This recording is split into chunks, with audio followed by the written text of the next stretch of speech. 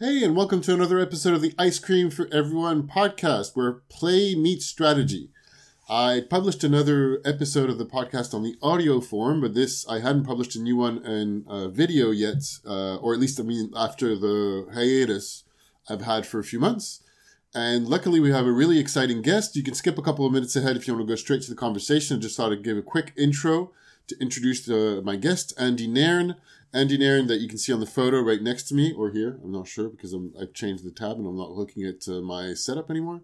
As you can see, I'm testing stuff on branding. As you know, I'm a brand strategist, but I'm not a graphic designer, or at least I used to be a very long time ago. Anyway, let's take something off topic.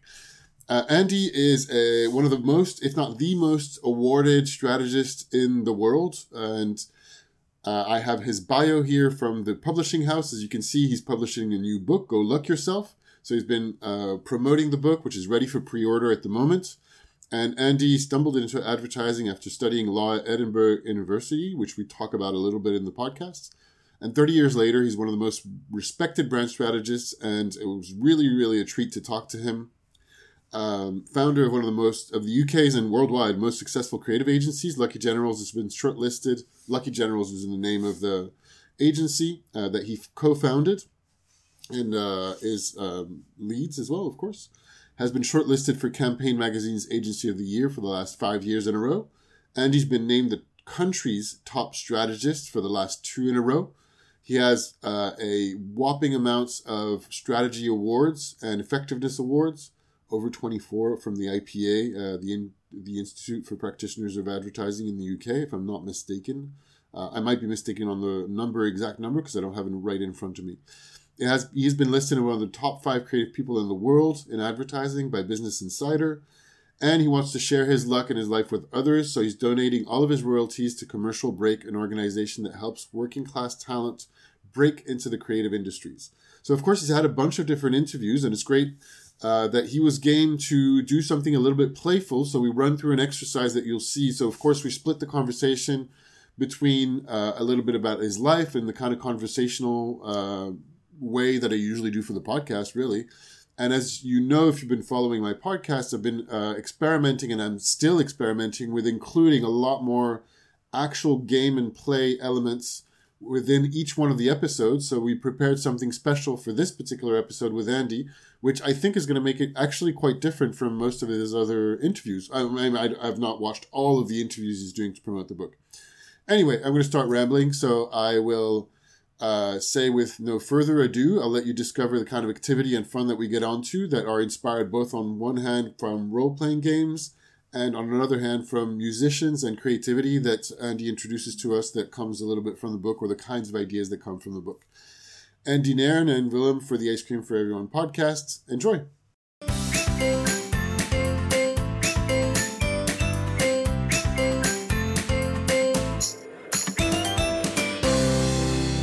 Hey Andy, welcome to the show.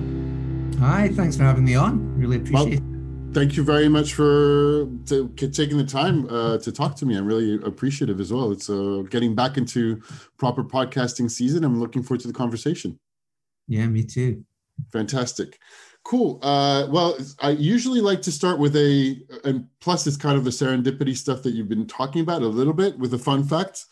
As usual, I do a bit of research on the guests that are coming on, and I try as much as possible to limit my research time so that because I found in the past that if I over-research, then I don't have as much fun in the conversation to discover new stuff, even though I'm sometimes embarrassed by the fact that, somebody like you has a bunch of awards and a really fulfilled career, that I should know more about you.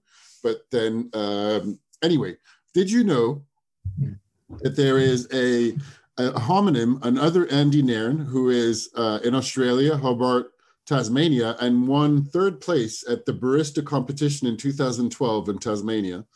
I only found this because I was looking you up on YouTube, and there's a video of him making very, very fancy coffee. That's amazing. Wouldn't it be great if that was the Andy Nairn you'd booked on today? There was that lovely, I don't know if you remember, a couple of years ago on the BBC, there was a lovely example where they had asked someone on to talk about Apple, whatever Apple was doing up to that moment in time. Mm-hmm. And I think somebody had come, it might have been a taxi driver or somebody like that, who was waiting behind the scenes and was ushered onto stage and was just very polite and didn't decline. So he ended up being interviewed as the guest, and he had a go at answering all these questions. And you could see the interviewer wondering, thinking that this guy doesn't really know what he's talking about. But he gave it a good old go for 10 minutes of attempting those questions. So maybe I am the barista from Hobart. And if only I'd prepared very fancy coffee questions, which I do know a coffee writer. That's a specialism that exists. And I also know a person that is a tea specialist, which came through. That's a story for another time. But I met somebody who started in graphic design and started from designing her mom's yoga practice. And that led on to suggesting her to open a tea bar. And she did tea branding for a very small tea bar in the middle of the States years ago. And one thing led to another. And now she's an international tea consultant. She's the person when a tea company wants to find out about whether the tea leaves in Taiwan or southern China are better, they call that person, and she knows. What an amazing trajectory. Yeah, exactly. So I like those kinds of serendipitous, very random conversations and topics, and this is going to be a little bit of the thread for our conversation as well, I think, because from what I understand, the new book that you published, Go Luck Yourself, has a little bit of that idea in mind. But before we talk a little bit more about the book, maybe just a brief introduction about who you are for anybody who doesn't know you, who might be listening or watching this. Yeah, sure. So I am one of the founders of an agency called Lucky Generals, which is, I guess, one of the top agencies in the UK, but we also now have an office in New York that we've just opened. And I guess we have made our name with some big global campaigns for the likes of Amazon. So we've done, their holidays campaigns for the last few years with the sort of singing boxes that, many of you will know, or also 3 of their last 4 Super Bowl ads. So some big blockbuster, global stuff. But then we do a lot of, domestic work in the UK as well for people like the Co-op and Yorkshire Tea. So it's a really nice mixture of work. We're not a huge agency. There's about 80 of us, I think, in the UK and maybe 20 in New York. So we're still quite nice, size. We still know each other's names, we're still only 7 years old. So we still think of ourselves as a startup, even though we're, I guess, technically not really anymore. Yeah, cool. And I believe, so you're from Scotland, is that correct? That's right. So hope everyone's, dealing with the accent. And where'd you grow up? I grew up in the middle of nowhere, so a very rural part of Scotland, just over the border. So it's called the Borders. It's literally 10 miles, into Scotland. And it was lovely. It was a very ordinary place. A very ordinary upbringing. Went to the local comprehensive school, and it's about as far from advertising and the bright lights of London as you can possibly imagine. And I actually think that has turned out to be a really good thing, because obviously in our line of work you need to be able to understand real people, ordinary people, and I guess, like in a lot of countries, there's a sort of a metropolitan bubble if you're not careful. In the UK, it's really pronounced because London's so huge. So it helps to have all my roots really, and all my connections and my friends are outside of London, so that keeps me a bit real. So you keep a lot of connections to that. That's great. Yeah. And so you were talking just like normal kind of countryside. Was it a small village town where you grew up, or? Yeah, it's funny. It's how your perceptions of these things change. So I grew up in a place which is actually the county town of the biggest town for miles around, but it was 2,000 people. So it's it's pretty tiny. Yeah. At the time I thought it was big, but obviously it's minuscule now.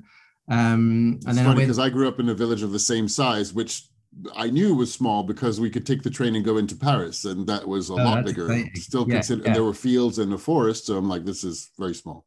Yeah. And we did sort of, we did know that we were. I didn't realize quite how sort of rural and sort of out of the way it is. It's the place in Scotland, if you can imagine this, where so it's on the way to Edinburgh. So most tourists, Edinburgh's a huge, it's not a big city, but it is a massive tourist destination. And then the Highlands in the north of Scotland, lots of people, go through where we are, on the train, or they maybe drive through, or they fly to Edinburgh, and they just miss out this lovely little, it's very beautiful, rural countryside. that just no one really bothers about, which is probably what makes it sort of special, I guess. Yeah, which does track back to the idea that you were saying earlier about going out, being outside of the big metropolis that tends to have not really a good idea of what goes on in the rest of the country, as like the states they're called the flyover states, you know? Yes, it's do you know it's exactly that, and obviously it's a much smaller scale, but it's literally, I hadn't really thought about that. It's a flyover, train over state, I guess.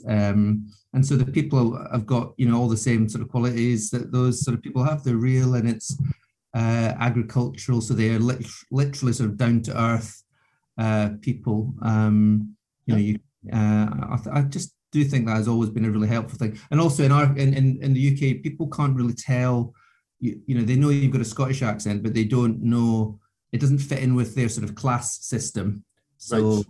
you could be very poor, or you could own an enormous castle in Scotland for all they know. So they don't really know where to put you in that sort of very odd system that the English kind of have when it comes to That's true, because it's worth bearing in mind for anybody who doesn't know this, who might listen from another country or the States or whatever. It is a strong thing for the English in particular, then, to classify you socioeconomically based on your accent.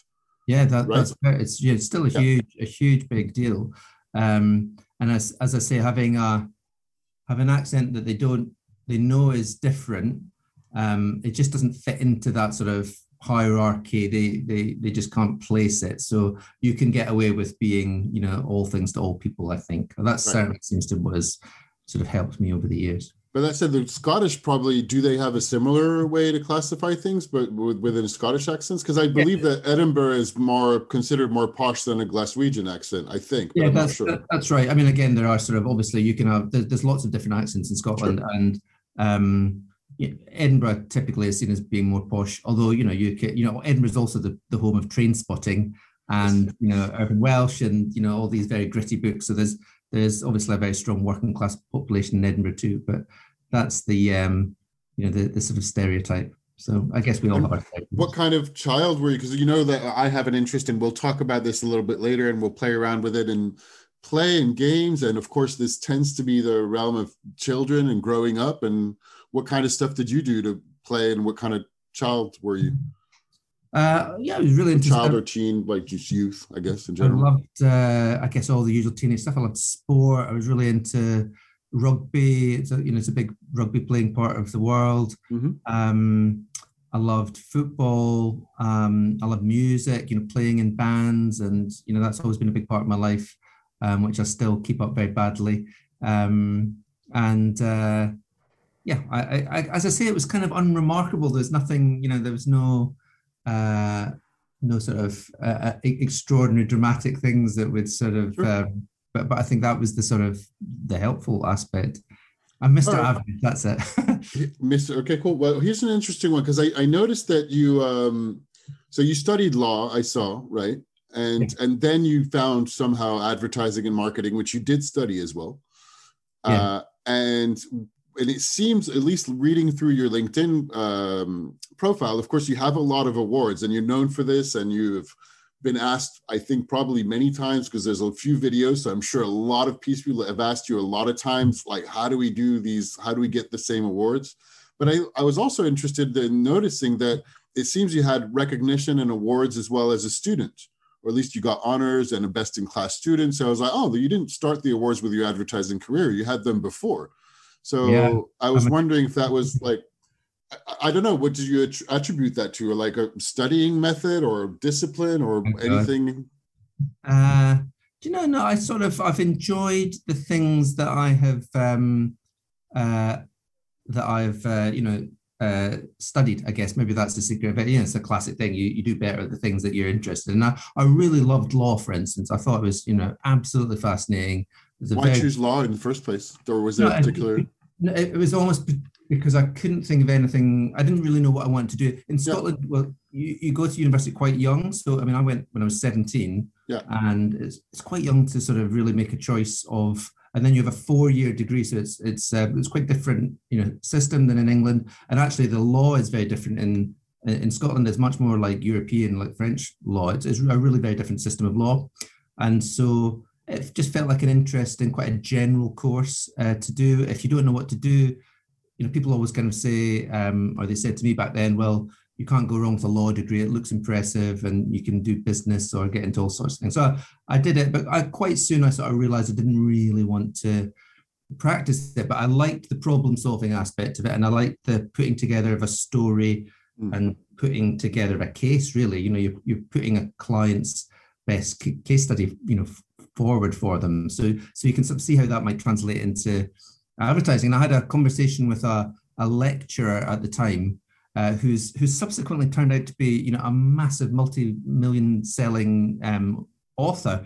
So it's quite an odd sort of thing. And he's gone on this direction. So it's a guy called Alexander McCall Smith, who's written, I think he's probably sold about 50 million copies of his ladies detective agency books of Botswana. So anyway, he was a very interesting, you can probably tell from that, quite an unusual guy himself. He's teaching law, but I sort of said, I love certain aspects of it. And he said, well, if you really like putting a story together, but you don't want to the corporate world of the law, why don't you think about something like advertising? And he was obviously thinking about the same stuff because he went off to be much more successful than I am and write these books. But for me, that stuck with me, and I eventually picked it up, and I did a year's postgraduate in Glasgow to sort of find out a little bit more about it to see if I would like it, and I did. So again, I think in both those courses I really enjoyed, and I guess that helped me with my SWOTY school scores. And from the going straight into so I guess after that master's, you found a job in advertising, right? Sounds like that's what you were aiming for that already at that point. Yeah, exactly. So I applied sort of halfway through the master's because that was only a 1 year thing. I applied for jobs at all the big agencies like everybody does, and that was all. I did apply for lots of jobs in Scotland, but they were few and far between. So I like a lot of people, I get drawn to the big city, and I was pretty lucky. I got into one of the biggest agencies, which was Abbott Mead Vickers, and I applied as an account manager actually because that was the sort of job that I'd heard of, and I'd never heard of strategy or planning. But somebody, thank goodness, sort of spotted that I would probably be a terrible account manager, and they sort of, I'm sure, terrified at the idea of me being an account manager, sort of steered me into this thing called planning, and I've done it ever since. So I'm very grateful for them. You're not the first one to tell me a similar story. I think, if I remember correctly, Richard Huntington had told me something similar. As in, anyway, there's a few of the guests that I've been lucky to talk to, either for the podcast or just around a coffee or a beer, and we're like, I had a chance of being interviewed, and they were like, I don't think you should be account manager. You should go to do something else. Richard was at AMV at the same time as me. He was joined a little bit before me. So, and I dread to think of the agency that had Richard Huntington and me as if we were both their account managers. That's a terrible combination. It's funny. So would you consider that one of your lucky breaks, or like when talking about luck, is that a good example? Yeah, definitely. As I say, I grew up in a place that was probably maybe felt a bit boring at the time, but turned out to be a really good thing. I've sort of lucked my way in to do law, which turned out to be good on the way to doing something completely different. And then getting that first break into the industry, which, as we know, is so hard. Yeah. And stumbling into a job that I didn't even really know existed was a nice lucky break. So I really believe in how powerful that sort of force can be in life. And obviously you've got to sort of capitalize on it to some degree. But I think you also have to appreciate the luck that you've had along the way. That's what I've tried to do, and not kid yourself that it's all been down to your amazing sort of special powers. But to appreciate that you've probably had a few breaks and some helping hands from other people along the way. Yeah. Cool.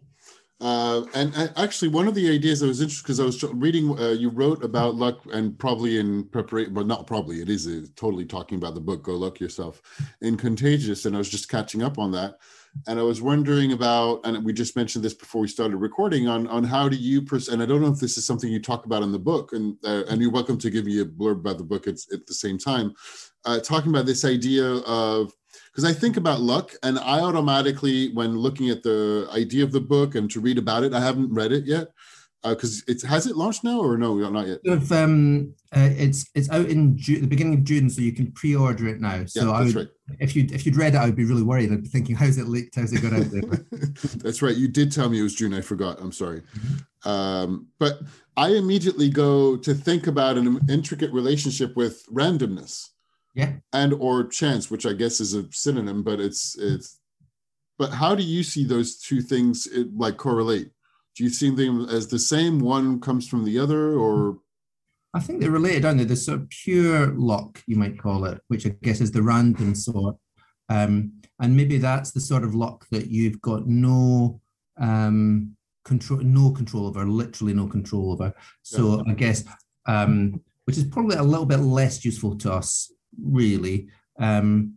And then there's other sort of luck that you can influence. So my analogy perhaps would be like cards. If when somebody deals you a fairly dealt pack of cards, then the cards that you are given is, I guess, random, and you can't claim the credit for having a great hand of cards. But then how you play those cards you require some skill, and you can take advantage of the situation and make your luck to some degree. And I think that's the same with so much stuff in life. Lots of us get opportunities. Sometimes we don't get opportunities. I think so. I don't believe that everybody has got the equal luck in life. So there is a school of thought in Western philosophy or business that says there's no such thing as luck. We all start off equal. We can all do anything. I think that's just not credible. Some of us are born very fortunate in terms of our demographics or our families and all that sort of stuff. But what you can then do is, with the hand that you've been dealt, try and play the best game possible. And that's really what the book is about. It's, because I think the same applies to organizations and brands. Some brands inherit more luck than others. They might have been going for many years and have built up, huge sort of, economies of scale or purchasing power, whatever they've got. And you can't do much about that, but you can make the most of what you've got, whatever kind of business that you are. I think that's what makes it exciting for all of us, Yeah. Which ultimately is also I would also say that's kind of the basics of strategy altogether, is to look at what assets and what you have in your hand and how to make the best how do you get to your goal with the cards that you've been dealt, which is like to keep the same analogy. Totally. And I think the important thing is that you need to be conscious of it. And this is really the point, again, of the book, is to say, if you just deny that luck exists and say, well, it's all about hard work, and the harder I work, the luckier I get, which is a sort of well-known sort of phrase, then you're blinded to the various opportunities or disadvantages that you have. So unlike for organizations, for clients, I feel like they should appreciate what they have been dealt. What are the cards that we've got? And if there's some great cards, then they shouldn't be complacent. They should realize, wow, we are lucky to have this great product or this amazing pipeline. Don't get complacent about it. That's how most businesses fail, right? Because they don't appreciate how lucky they are. And likewise, if they've been dealt a bad hand, they can either work out how to turn that into a good hand, because there's lots of different ways that we can do that as strategists, right? Or they might have to accept that they are not as blessed as somebody else, and don't try to, quite often we'll work with clients, and I'm sure you've been in a situation where you just almost have to say, look, you do not have the resources of these other guys. You have to accept that you've got fewer resources. So play a different game than the guys with so it's just either way, getting people to appreciate what cards they've been dealt, I think. Yeah. And is that an analogy that you've used like throughout in the past, probably, that you have to be able to convey this idea? Because just what you described and just communicating to a client or to anybody, that can be a delicate conversation to say, well, maybe you should play a different game because you're trying to, let's say, beat the biggest competitor in town, who's like, you're a Goliath compared to you, Mr. David, and maybe you should take a different strategy. So it's sometimes a delicate conversation to be had. Yeah, I think that's right. What's been funny is that I've maybe done it intuitively, but I've never really thought about luck until the last year. And that's, again, one of the things I've tried to pull out in the book, is that although there's so much of life revolves around luck, it is a bit of a taboo, especially when it comes to business. Yeah. And because we don't like to talk about it, especially in the West, I mean, it's different in other cultures, but in the West, we find it awkward, and because we sort of set up this false dichotomy between it almost being the opposite of hard work. And if I called you lucky, you'd probably be insulted, wouldn't you? You'd probably think I was being really rude. But I feel that luck can be a partner of hard work, because sometimes you have to work really hard to make the most of your luck. So I guess what I'm saying is, even though I've got an agency called Lucky Generals, we have not thought about luck since we started. We just like the name. It's a Napoleon quote. You probably know that. It's a lovely quote from Napoleon. Somebody asked him what he looked for in his officers. But we didn't interrogate it. And then last year, in lockdown, when I, was just thinking about it, I thought, this is really odd that I don't know what my own company name even means. So I should probably do some research into it. Cool. A couple of things on that. Actually, I looked it up. Did you ever see that it's apparently misquoted from Napoleon? I mean, you might have seen that one. Well, go on, because I knew it was kind of pretty apocryphal. We've never found any actual evidence that he said anything like that, really. No, he hasn't. So I didn't spend a lot of time on this one, to be honest. But just to replace it, the quote's been turned into "we need." Wait a minute, I have the page open here. One of the aspects of that is often misquoted is "give me lucky generals." But there's no evidence apparently that he said it. So I'm repeating something from a website, which might not be accurate either, by the way, just so it's said out there.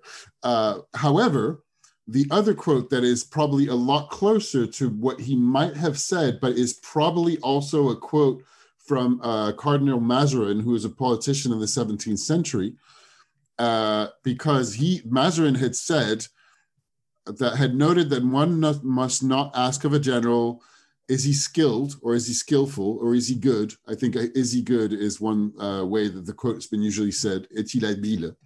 But rather, is he lucky?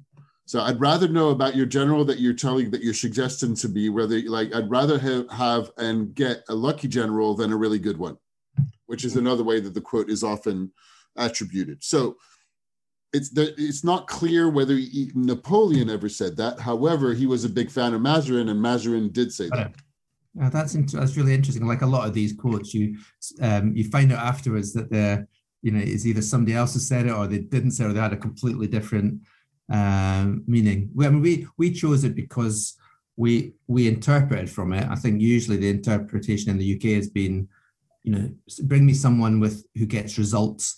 And it's not just about talking a good game, it's someone who's actually achieved it, and I don't care how, was kind of the sentiment.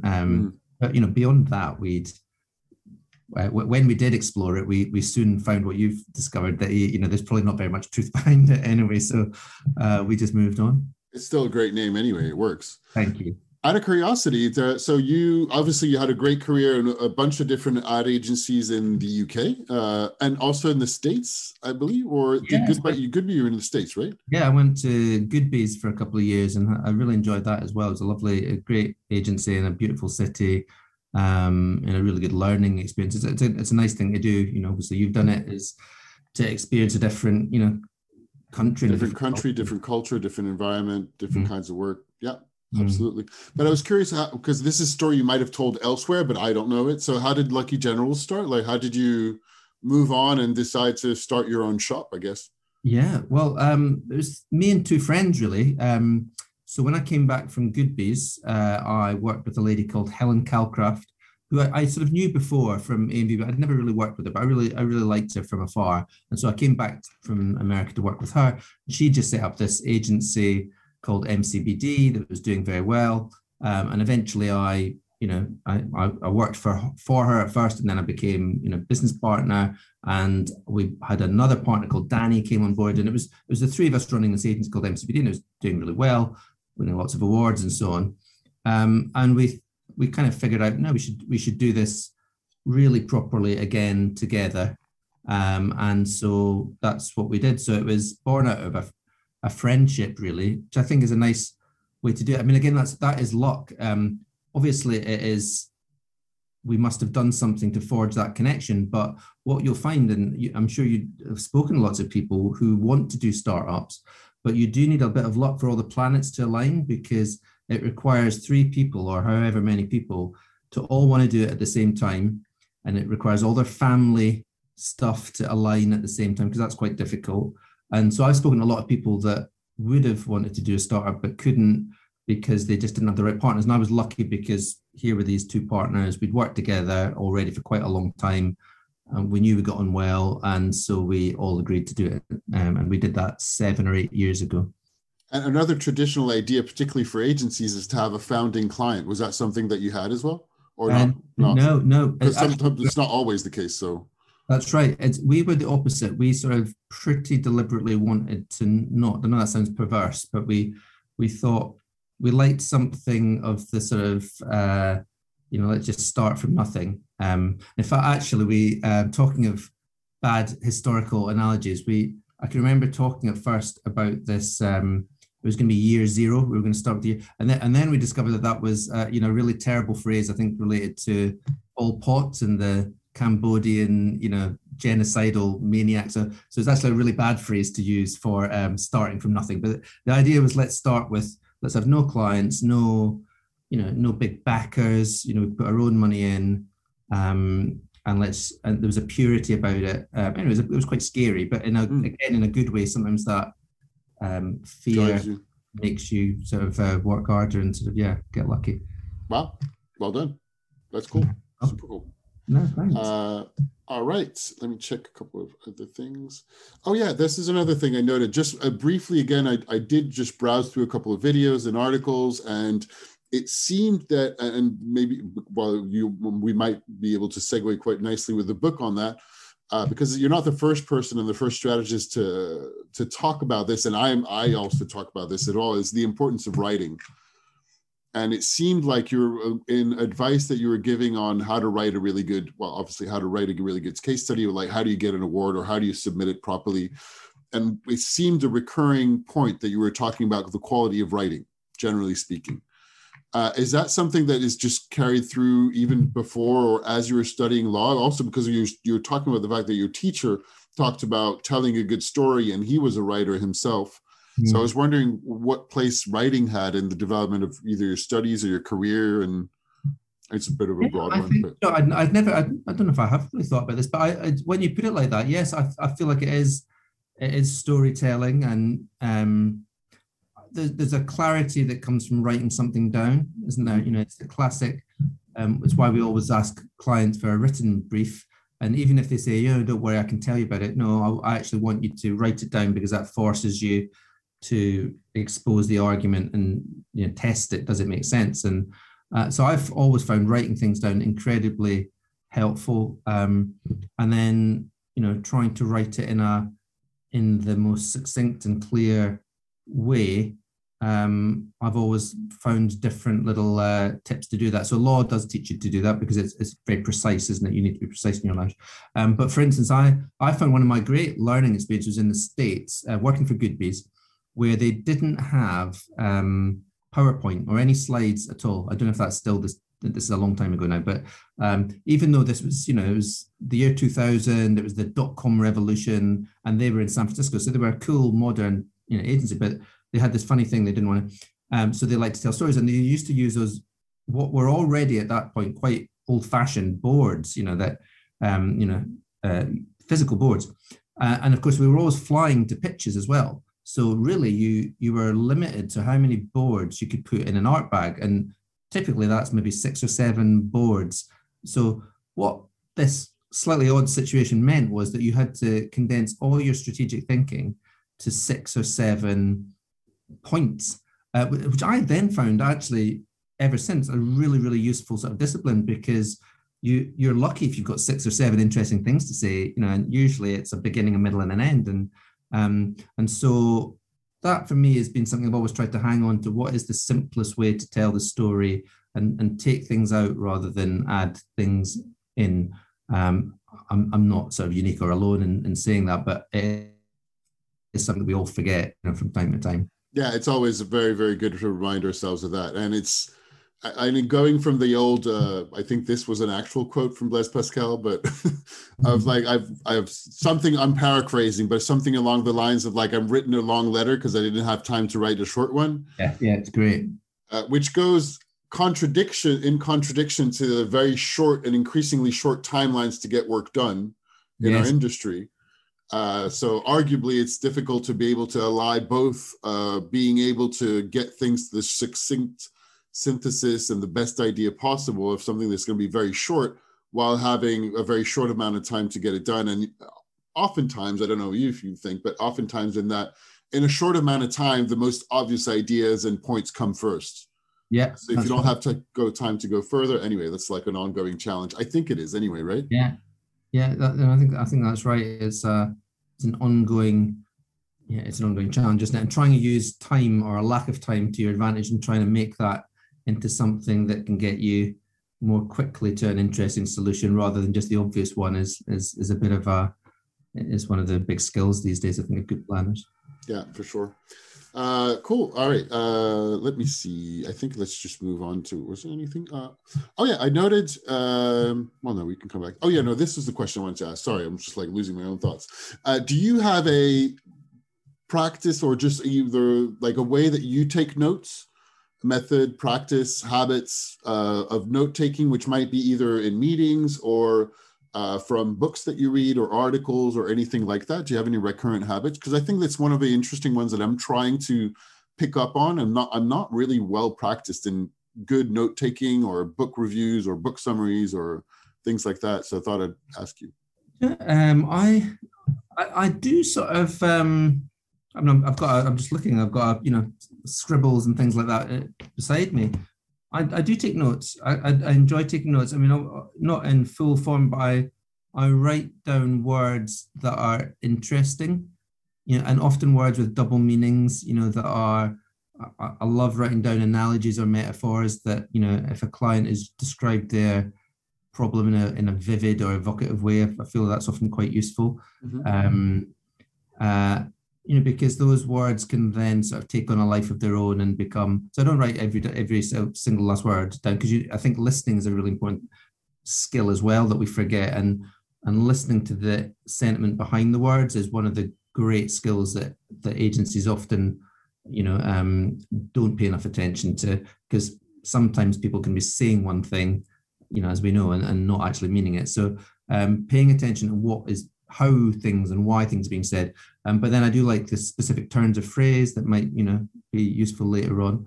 And just pulling out the main themes, because again, like any conversation, when we're getting a briefing from our client, or when we are briefing, creatives, all these important conversations we have, again, there's probably only two or three things that there's some words that are more important than others, aren't they? What is the problem, and what do we think the direction is, and what is the big watch out, the thing you need to be careful about, and whatever those things might be, you need to elevate them and need to find a way of making sure that people have got them, or that if you're on the receiving end, that you're understanding that.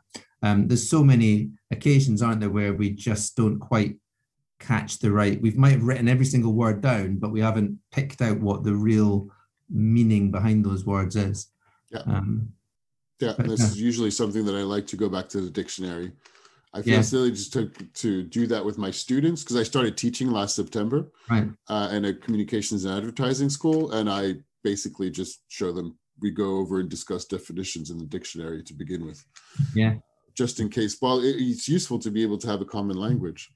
So, all right, great. I feel it's a great way to segue to the book. So in writing, and you're just taking notes, and then how did that idea for the book come around, and how did it get started? So you're saying it's last year, but... Yeah, last year, really. I literally never thought about writing a book. And then I suppose rather foolishly, I thought I might have some spare time last year. Can you imagine? It's sort of the stupidest idea ever. Because at the beginning of lockdown, and I don't know if other people, were the same, I obviously didn't really know how long it was going to take. I thought I was going to be sitting here, looking out the window and not having a lot of work on. So I sort of had the core idea. Maybe I'll find out about luck, because it's ridiculous that I don't know about it. And so I approached the publisher with that idea. They really liked it. And by the time they'd committed and I'd committed to this idea, and then I realized how busy I was going to be, and it was a nightmare. It was too late, so I had to write it. But again, a deadline. I would never have written it otherwise. So sometimes you do need a deadline to force you to do it. And ultimately, again, it's been an interesting thing because it's something I've never done before. And I think sometimes, especially when you get as old as I am, you need new things to sort of teach you some new stuff and surprise yourself, maybe. So what's the pitch for the book? How do you describe it? So I describe it as being the role of luck in building a brand, okay. And how we can all stack the odds in our brand's favor. Cool. And so you happen to suddenly thought that you're going to be stuck in the middle of the pandemic lockdown in the spring of 2020. And then a minute later, you have to balance your writing time with predicting to your clients exactly what the future is going to be for their category. I'm imagining, because I know that was on a lot of clients' minds, and it was just like managing and listening to a lot of emergencies going on. I don't know what kind of categories your clients work in, but for some, it might have been, I mean, for all of them, it was difficult, I guess, one way or another. Right?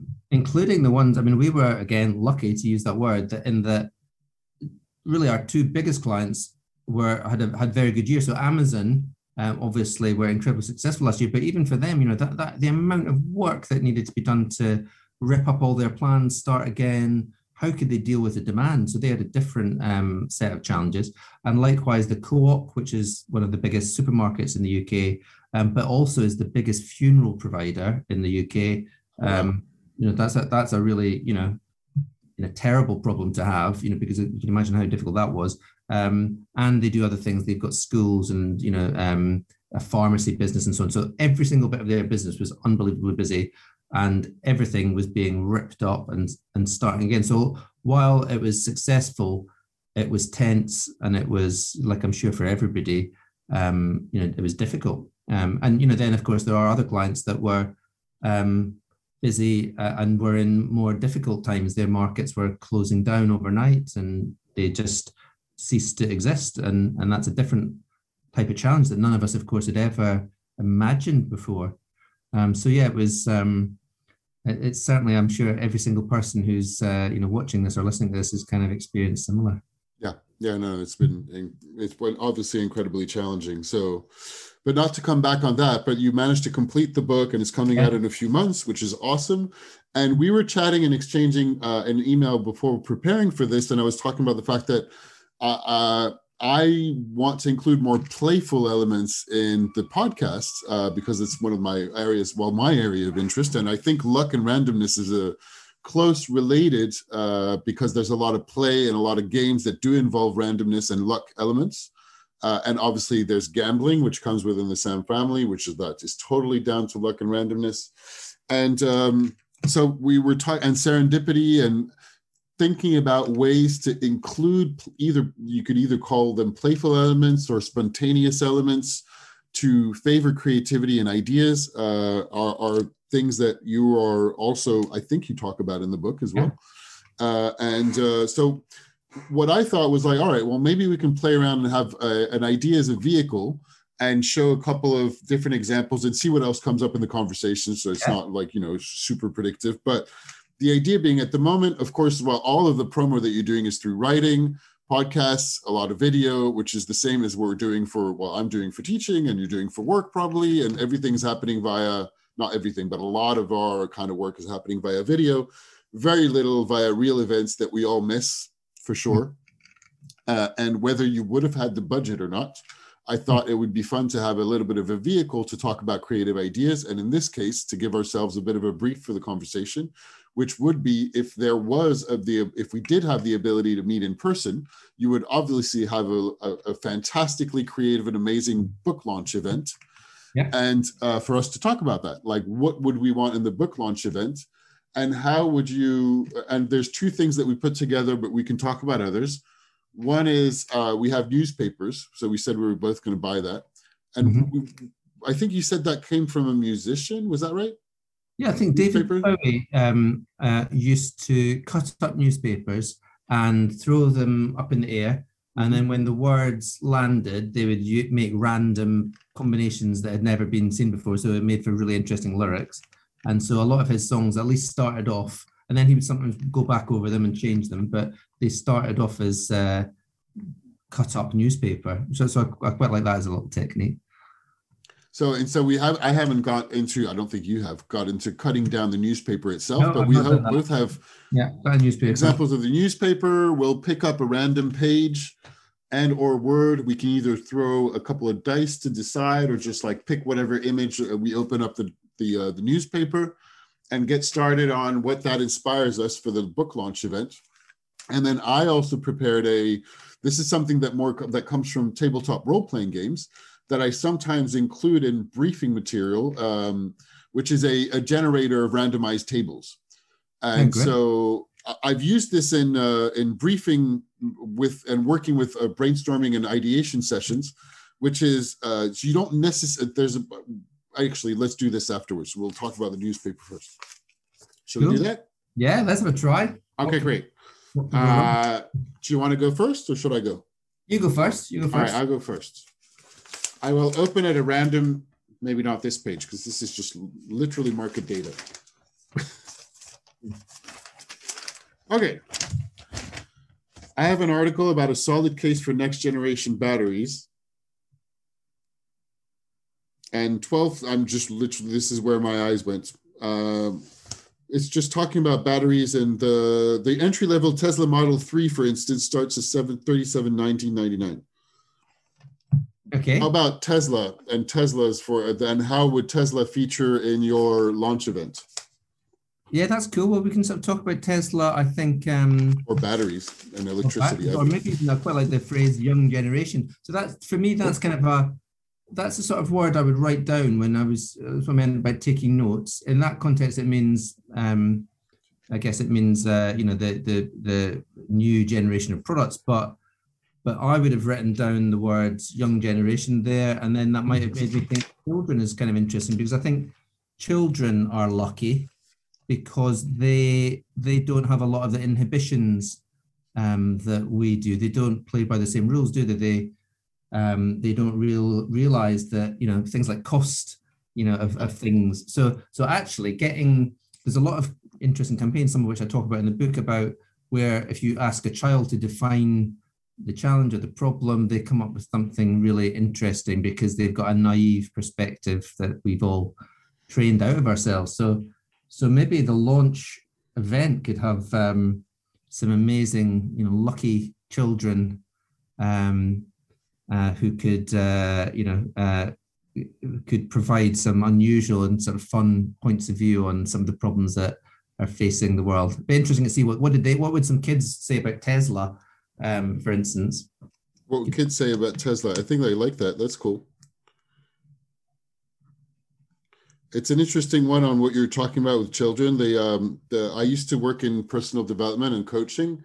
And one of the analogies that's used in this kind of, or at least the course I did, but I think they're not the only ones to use it, is, of course, a child starts with, they don't know what's possible or not possible. This is something that you learn as an adult.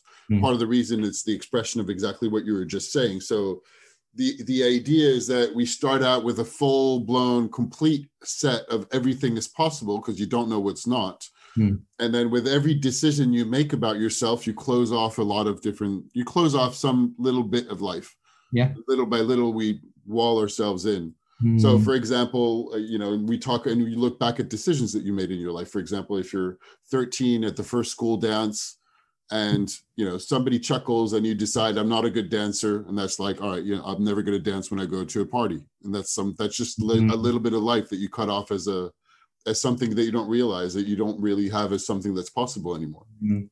And as you said, I totally agree that children are the view for this. Cool. Do you know, there's a lovely quote, I think, I can't remember the exact words, but Einstein used to always talk about the secret to creativity is to think like a child. Yeah. And then I think a university has quantified that. They wanted to see whether that was true. And they asked two groups of people to do some creative problem solving. And they deliberately asked the first group to imagine that they were 7-year-old children. And they came up with much better answers because they'd just been instructed to do that. And I suppose what they took out of that is this is okay, we've lost that childish nature because we're all adults. But if we can, again, mindfully, consciously think of it, then that is a way that you can perhaps stack the odds in your favor because you're deliberately trying to think in a different way. So maybe, maybe that. Yeah, and that's usually, it talks back to what I talk about when I talk about trying to enter or favor a playful state of mind, which is also the mind of a child. And in Zen, they talk also, there's a beginner's mind, Zen mind, beginner's mind is a classic of Zen thinking, and they talk about it as a beginner's mind. Yeah. Because it's the same as the child, as you start with a blank slate, and you start with somebody like, I don't know anything about this area. And starting with I don't know is a lot richer than thinking that you're the person who knows, even though it might go against the grain, as we were talking about earlier, of a modern business environment where it's not necessarily celebrated to be and to say out loud that I actually don't know the answer to the question right now. Yeah. No, exactly. Should I have a little look at see what else? Yeah, sure. So I've opened it straight up as might be quick fun. Polar bears fail to crack egg hunting in the Arctic. I've no idea. To crack down on egg hunting in the Arctic. Yeah, it seems like I'm gonna have to read that story afterwards. I don't know what it's a good clickbait. Yeah. Even though it's written down on paper. They've not proved clever at sniffing out new foods, apparently. So it's I think after locating its quarry by smell, the polar bear will wait patiently beside the seal's breathing hole in the sea ice. And then when its prey finally breaks the surface, the bear strikes. But as the Arctic becomes warmer, this ritual is becoming rarer. So I guess maybe it's about, it's one of these stories about the global warming and how creatures deal with change. So maybe that's a theme that we would that we could play with. How do we include something to do with so two things I was thinking. On one hand, I thought of Ice Cream for Everyone and the Ice Cream for Everyone podcast, and thinking exactly. Arctic ice, polar bear, and climate change. If it would be super cool to have plus it goes along with a childlike theme of an extravagant or I don't know if it's extravagant, but an ice cream bar anyway. Yeah, great. An ice cream bar with possibly just like raising funds for climate change. So there's an opportunity while the ice creams and ice cream creations are given. There's a colorful background that shows some of the struggles of the Arctic animals, such as the seal and the white bear or the polar bear.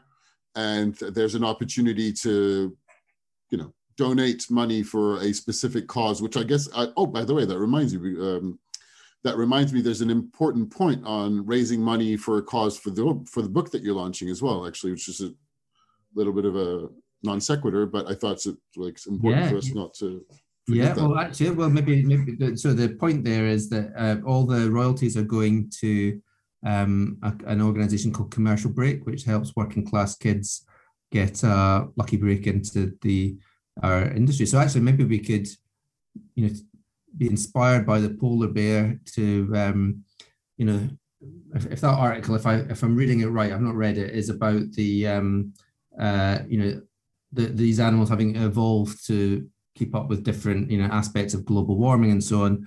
Well, I guess maybe we're all, that's what we're all having to do is adapt to, whether it's global warming or the pandemic, or in this case, some of the challenges that we've all been examining about diversity. Well, one of the things that we've been worried about is class, and how difficult it is if you're working class, and that actually intersects with other things like race and ethnicity and so on. And so maybe one of the themes of our launch event could be like the polar bear. We have to try and find new ways of dealing with these things. And the book is one of them, I guess. Great. Perfect. And the other thing I kind of tacked onto the seal's breathing hole, which I thought was interesting. And I don't know what to do with this as the feature for the event, but I kind of thought it was interesting. And on a side note, I don't know if you saw this, just because I came across it, but you might have come across it. Not that it's an amazing advertising thing, but it's interesting that the last few months have been so 2021 is celebrating the 50th anniversary of Cadbury's Cream Egg, and it was just the Easter weekend, past weekend. And they did a campaign that was a little bit of a Charlie and the Chocolate Factory golden ticket. So they had golden eggs that were spread out. Well, anyway, the Easter egg hunt just made me think of that. So, yeah, but I don't think that really fits with the. The other thing about the seal thing, again, I don't knowing the stories, it sounds like the polar bear is sort of cooperating or is in a relationship with the seal, you know, as animals often do, aren't they? You know, there's a sort of a symbiosis. And actually, one of the ways that we're all going to have to deal with climate change is by cooperation, I think. And so one of the things we talk about in the book is, you know, some of these big things that are going on in the world can only be solved if we work together. And so, you know, part of luck in future is going to be not keeping our luck to ourselves. It's going to be, if we've got a great idea, it's sharing it with other people to solve bigger problems and to make more for everybody. So I think that's one of the mistakes about luck. People think that if they've been lucky, sometimes they need to keep it to themselves and, you know, they've earned it. Whereas actually luck gets bigger a lot of the time if you share it out. So I guess what hopefully all these things do is just show that a random element like a newspaper there, you know, it just generates different ideas, doesn't it? Exactly. It does. And I think specifically for anybody who is a strategist, planner, I use those words interchangeably, to be honest, because it's not the forum to talk about the specificities between the two of them. Worry, I always use them both the same. I'm not a big... but also anybody who organizes meetings like ideation, brainstorming meetings, or anything like that, I think there's a tendency to either think that you should come in with the right answer, and that the people that you're for a strategist or a planner, that like, I have the right answer and I'm going to guide everybody towards the right direction. But just like when you were talking about listening, I think with more experience and more listening, to be honest, I came in with more, I've tended to change in a way that was like, actually, I don't know the answer. I do have a lot of different elements that are hopefully going to get us there. But I also want to have a lot more listening to the input from a lot of all the other participants, whether like from the client to the creative to the account managers to anybody who is involved in whatsoever in the process. And rather than being arrogant and thinking that I have the right answer regardless of everybody's input. And then the other side, which is to think that it's easy to have everybody's idea and this is actually a good segue to the next part of the thing that we're going to go through. It's easy to have an idea and it's just like, okay, here's the directing line for our meeting. What are your ideas? Yeah. But actually starting from a blank slate can be really difficult. So even though this is a random input, it gets the conversation started. Yeah. And it can be often, even a random input can be more valuable than just asking people to go from blank slate, nothing, just give me your best ideas about this thing. Definitely. Now, if you ask any creative person, the worst thing is to have a blank sheet of paper. I mean, they need something to go with. It's terrible otherwise. And as you say, even if it's not ultimately the answer, it helps you get the conversation started. Exactly. So, and another way to do that is these randomized tables that I talked about. And I'll share my screen. If you're watching this, you will see that. If you're listening to this, I will put it in the show notes, but it doesn't really matter. We will talk through what is in the charts and the rest of it. You're not missing all that much, to be honest. All right, let me share my screen. Looking forward to this. This seems crazy in a good way. I like it. All right. Share. Not that one. Oh, wait. Just opening the file. Okay, here. So in tabletop role-playing games, a recurring way to decide what's going to happen next, essentially, is to have these types of tables. And I actually participate in a theory of tabletop role-playing game podcast where we talked about the value of these kinds of tables. And in this case, I said, well, let's create a book launch event generator. And you can and I have 6 boxes just to describe it for anybody listening. And I made this completely randomly. But if you are talking or if you're preparing a brainstorm, you can do this with a lot more intention. Let's say if you're working on a client, you could specifically have tables that would be relating to trends that are going on in the category of your client. You can go talk about news. You could talk about, if we were, to take on the book launch event. So I have 6 boxes because we can use dice, and you can either throw a 6-sided die, a traditional 6-sided die, to decide what's going to happen, or you can choose based on your inspiration. So I have 1 for locations, 2 is venue, 3 is the style of the event, 4 is the type of catering, 5 is the guest star of the event, and 6 is a wild card that are just wildly amazing or bad things that could be happening during the event to make it a story. What's the story of the event? And so we can, and each one of those has 6 different locations. So ideally, technically, if you're using the random method, you would throw 1 dice to decide which of those 6 sections, and then another die to decide exactly who's going to be the guest star, or what's the style of the event. But it's equally valid to just use this as, the beginning input and whatever inspires the conversation, just like we did with the newspaper. Except that the difference with the newspaper and this is, even though this was done a little bit randomly and it's a bit of the fun of the book launch event, but if I was preparing for a brainstorm, I could be a lot more deliberate in what I was choosing to put there, right? I was deliberate, but so all that said, what should we do for the book launch event? Do you want to throw a dice or die or dice? Singular. I think you can use either. I've never really known which one to say there. Why don't you roll a dice? I was struggling to find one today.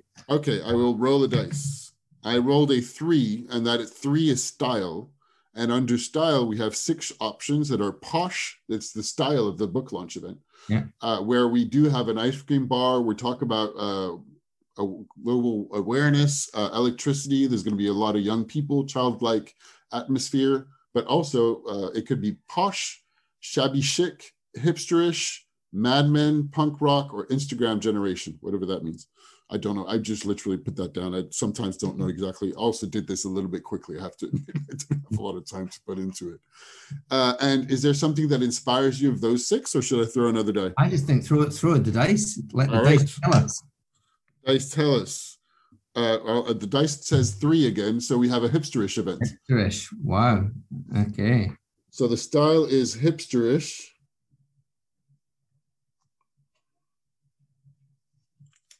Okay, and let's do another one. I'll change die. 2, and the venue is going to be. I keep throwing 3s. Yeah. I don't know why. It's a prohibition speakeasy bar, right, which goes well with the hipsterish. Yeah.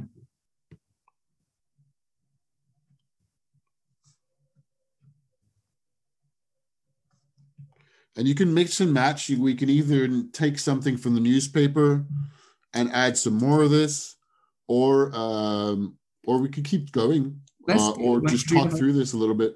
Should we add another couple of elements in? Let's do it. Let's do that, and then. Do you want to add a wild card? Yeah, let's have a wild card.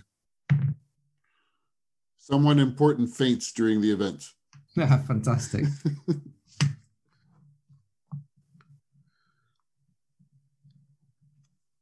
By the way, I don't know why this matters, but I thought it would be kind of fun because usually big events have breakdowns or breakthroughs or both.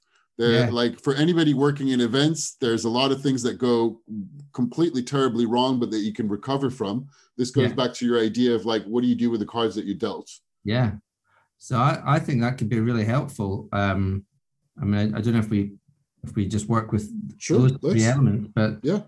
That one's like a really easy one to do because a big part of the book and a big part of luck is about how do you respond to bad luck and turn that into something that is good luck. So actually we could have staged it almost for, we could have arranged in advance for someone to faint, because that's a pretty cool way of maybe dramatizing my point. Maybe this person faints and that creates a lot of drama in the room and social media, but then they actually get up and they're able to talk about the importance of being able to pick yourself back up and recover from bad luck. Could be quite a dramatic way to make that point. So I love that. That I must think about that if I ever do. If we ever go back into the real world and we can do a physical launch event. Yes. So that's perfect. Good. Excellent. All right, great. So at least it generated some kind of idea. So it's good to have a little bit of fun with those. The rest were quite factual. I mean, it depends what ideas are sparked or not. Sometimes you don't really know in advance. And Prohibition speakeasies, would that be your drink of choice or not particularly, or like the types of drinks you enjoy? Or in ambiance, nice. I guess. Yeah, it could be nice. Could it be cocktails? I feel like that would give the launch event a nice sort of, almost like a well-kept secret event, because I think the nice thing about those Prohibition bars is that on the inside, everything's wild, everything's having a great time and, really uninhibited.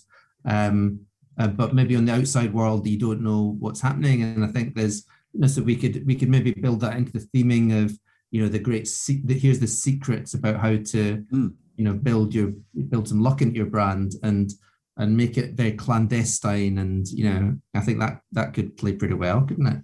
That reminds me, when I only went to South by Southwest Interactive once, 2009, so it was a long time ago. But I went to one session about secrets in marketing, how to use secrets in marketing campaigns. And it was a really fun and interesting event to look at. And there were a bunch of stories shared. And for example, one of them was there's a Lucky 7, there's a secret menu. So secret menus have been a thing that have been used by a few different brands. And one of them is if I remember correctly, the Lucky 7 Casino. And it's in Las Vegas, and it's an off-strip place. So a lot of people don't go anymore. It's a bit old school. And one of the ways that they cheaply managed to get known or have still more people, I don't know if this is still true, by the way, this is something that I heard back then, is that the Lucky 7 Casino and the bar, their restaurant, has a secret item on the menu, which is a full big steak for $7.77, which is, 7 is a lucky number. Yeah, and you have to order the Lucky 7 meal that is not on the menu, and then you get a steak dinner for $7.77, which is obviously to attract people. And there's no advertising; it's only word of mouth of the people that are in the know, etc. Which is kind of fun. Yeah, I love things like that, little Easter eggs. And actually, one of the things I've put in the book is because I like things like mistakes as well. Because a mistake can be lucky. So I've made a deliberate mistake in the book, and I've hidden it in there. And the first person to find it and email me on, I think it's Lucky Mistakes at, luckygenerals.com, wins, £250 or something like that. And so I think putting those playful mistakes or secrets, hiding, we all like hiding things, don't we? Because again, it's that childish sort of aspect of knowing we know where something is that other people don't know about. So I think we build in the secrecy into this launch idea. And then what about hipsterish? That's, I guess, maybe harder, is it? It is a little bit harder, only because it's just so. Well, they do. So, okay. So here's the thing. So they do. I don't even know if this is still current or not, because we've not had a lot of people haven't had access to haircuts for a while. But the hipsters tend to have, even though this is completely, even just calling hipsters is very stereotypical in the first place, but they do tend to be trend hunters. Yeah. They're in advance. They do have good tastes. I mean, it seems a little bit to me sometimes completely arrogant about it, but they have, good coffee, good food, good stuff, Taylor. So actually one fun thing that was around making fun of hipsters was these videos. Do you remember there was a couple of videos, and one of them in particular, I'm thinking there was a mock video of documentaries of artisanal and craft hipsterish stuff. Oh, right. Okay. There's one person that makes artisanal craft firewood, and it's a short documentary about this person who has a very well kept beard and checkered close checkered shirt, and they make artisanal firewood. That's fantastic. I love it. And it's quite funny. So maybe you could have an attendant that is carving specifically nicely done artisanal firewood to feed into the fireplace. And of course you would have a very hipsterish cocktail expert. They're called mixologists. Sorry, not a cocktail expert. Yeah, exactly. Mixologists who can talk about the history of all the different cocktails. And I don't know what would be a luck. Is there a luck? I don't know how much you study this, but there must be ingredients that are associated with luck, because there's all sorts of like old wives or grandma's tales. And I wonder if that could be the special cocktail of an ingredient associated with luck. Yeah, that would be interesting. I don't know what kind of herb is associated with luck. Yeah, there's lots of animals associated with luck, aren't there? Yeah. Well, certainly, the rabbit's paw and I think pig in Germany. It's pig. I think the Schwein is a. Is it? Is very much a symbol of luck. I think cows in some cultures. So there's a few different animals. So I'm just opening a website because I'm just doing a quick search of best 11 herbs for good luck, success, prosperity, and abundance. So we have Irish moss, which I don't know how that would go to cocktail, poppy seeds, cinnamon. Cinnamon sounds good. Cinnamon sounds good. We can totally have, or citronella. So cinnamon sounds good. So there could be, apparently something associated with luck, and the hipsterish would be the mixologist that went to look for the right ingredients associated with luck to create the night's special cocktail for the book launch event that cinnamon would feature in it. Yeah. There you go. It sounds like a great event. Cool. Perfect. I think I really appreciate it. This was fun. Yeah. And it gives hopefully a little bit of an idea of people of just, different tools that you can use. And I imagine a lot of other examples will be in the book when it's launched as well, right? Yeah, that's right. I think it's applying that sort of playfulness, and then of course what we would do, we've generated, just that from that little chat there, we've generated three ideas. But if we kept on talking about this, and if we were really serious about putting this event on, we'd interrogate them, and we would apply some more rigor, and we'd go back and add new ones and so on. But again, it's about starting, but also making the process just more fun. And sometimes, strategy can be hard work, can't it? And it can be daunting because we feel, we've got to crack it and the idea's got to be perfect. But I think what that exercise shows is that you can have more fun and enjoyment in the process, and probably get to more unusual, answers. Like I would never on my own have gone to a prohibition theme with hipsters where someone faints. I mean, it's just not going to happen. Exactly. But that actually sounds like it could be quite an interesting sort of thing to attend, rather than just some boring old sort of book launch that we've done through a linear process. Yeah, perfect. Thank you. Cool. I usually finish the interviews with a couple of cool down questions. We have a couple more minutes. Let me ask you, well, first, I don't know if you like ice cream or if you have a favorite flavor that's a traditional for the podcast. That's hilarious. I'm famous in my family for being really, really loving ice cream. So any flavor basically, but strawberry in particular is it's. And do you prefer strawberry ice cream or strawberry sorbet? Very much ice cream. I'm not a sorbet fan. No. Okay. Cool. All right, here's another question. I don't know how much you're into games, but you said you're into sports. Is there a game that you particularly enjoy and recommend either playing or practicing, if there's anything on that side of things? So what, like gaming? It can either be a game or if you have played any kind of board game, card game, or something that you might have enjoyed in the past, or it could simply be a sport because you actually prefer that kind of thing. I prefer probably physical sport. Not that I'm exactly, in my peak athletic condition right now. Definitely not that I was before, but I'm even worse a year of pandemic and lockdowns later. It's not good. I'm terrible right now, but I love football for its just its simplicity. It is the beautiful game. I think there's a lot of things that are wrong with the sport at the moment. The people who run it, but at its best, it's universal, isn't it? It's a common language that the whole world can talk about and be excited by. So, I've never been a big one on football, but my brother is, and I was with him for Easter weekend, so we went to play out on the pitch next to his village, which was really nice, actually. Down to the pandemic and body shape condition, realizing that I really need to exercise. My body needs it a little bit. Not for anything to do of whether I'm good or not at football. It was nice to play around with a ball, but I need to do some exercise a little bit. Cool. Last one, the last piece of art or media that really had an impact on you that you would recommend to others. It could be anything, like could be a TV show, a book, or a piece of art, a painting, whatever. Oh wow. Okay. Well, God, this is where my mind goes a blank. I'm sure there's lots of. I feel like I've seen lots of cool films, and I've watched the whole of Netflix recently. But Yeah, a lot of people have that impression. what if I just because we're talking about games there? The Netflix series about The Queen's Gambit? Yeah, Queen's Gambit. There you go. Absolutely love that because that was a good one. Such an amazing true story, and I mean, again, it's a great lesson for all of us. How do you take something which stereotypically is not interesting, I mean, I'd love to have seen that pitch to Netflix. We're going to make a whole series about chess. I mean, it sounds utterly boring, but they made it magnificent and interesting, didn't they? Yeah. In a similar vein, have you seen? It's very Disney, but it's well done and it's a lot of fun and uplifting for that. The Queen of Katwe. Oh, is it about a Ugandan? The Ugandan chess player. My mum, of all people, was telling me that she is evangelical about how wonderful that it's a great movie. Yeah.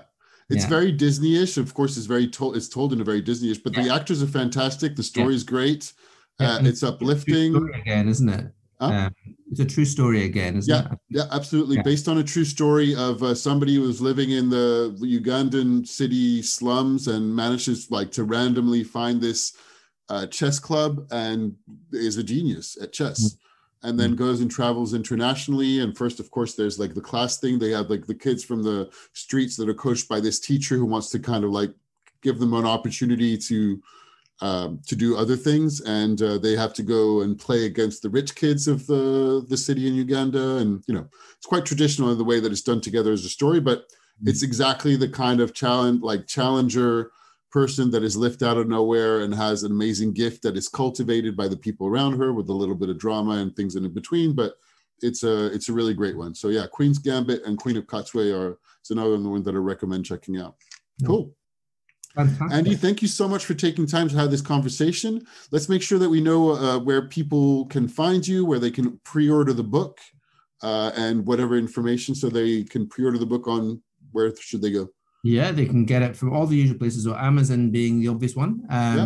It's on Amazon.com, Amazon.co.uk. So go look yourself on Amazon.uk, which of course is a fun title, by the way. Yeah, exactly. What's nice about it is that Amazon will ask you, did you mean, and then they'll ask you, did you mean go fuck yourself, which is sort of surreal and enjoyable in its own right.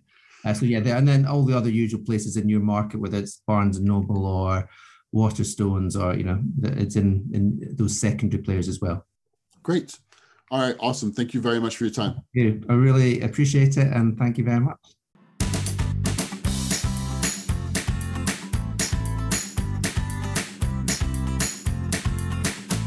All right. Another episode wrapped up. Quick outro. Don't forget to like and subscribe and comment and review the podcast for any upcoming episodes. I'm planning a few more episodes not just a few, but a bunch more episodes of exciting stuff. I'm always up to talk to new people. So if you have an idea, if you'd like to talk to me, if you'd like to play a game or some kind of playful activity that would be part of the interview and or part of the conversation, then I'd love to have you. And I'll talk to you soon. Good morning, afternoon, night, whatever time of day and night it is for you. Bye.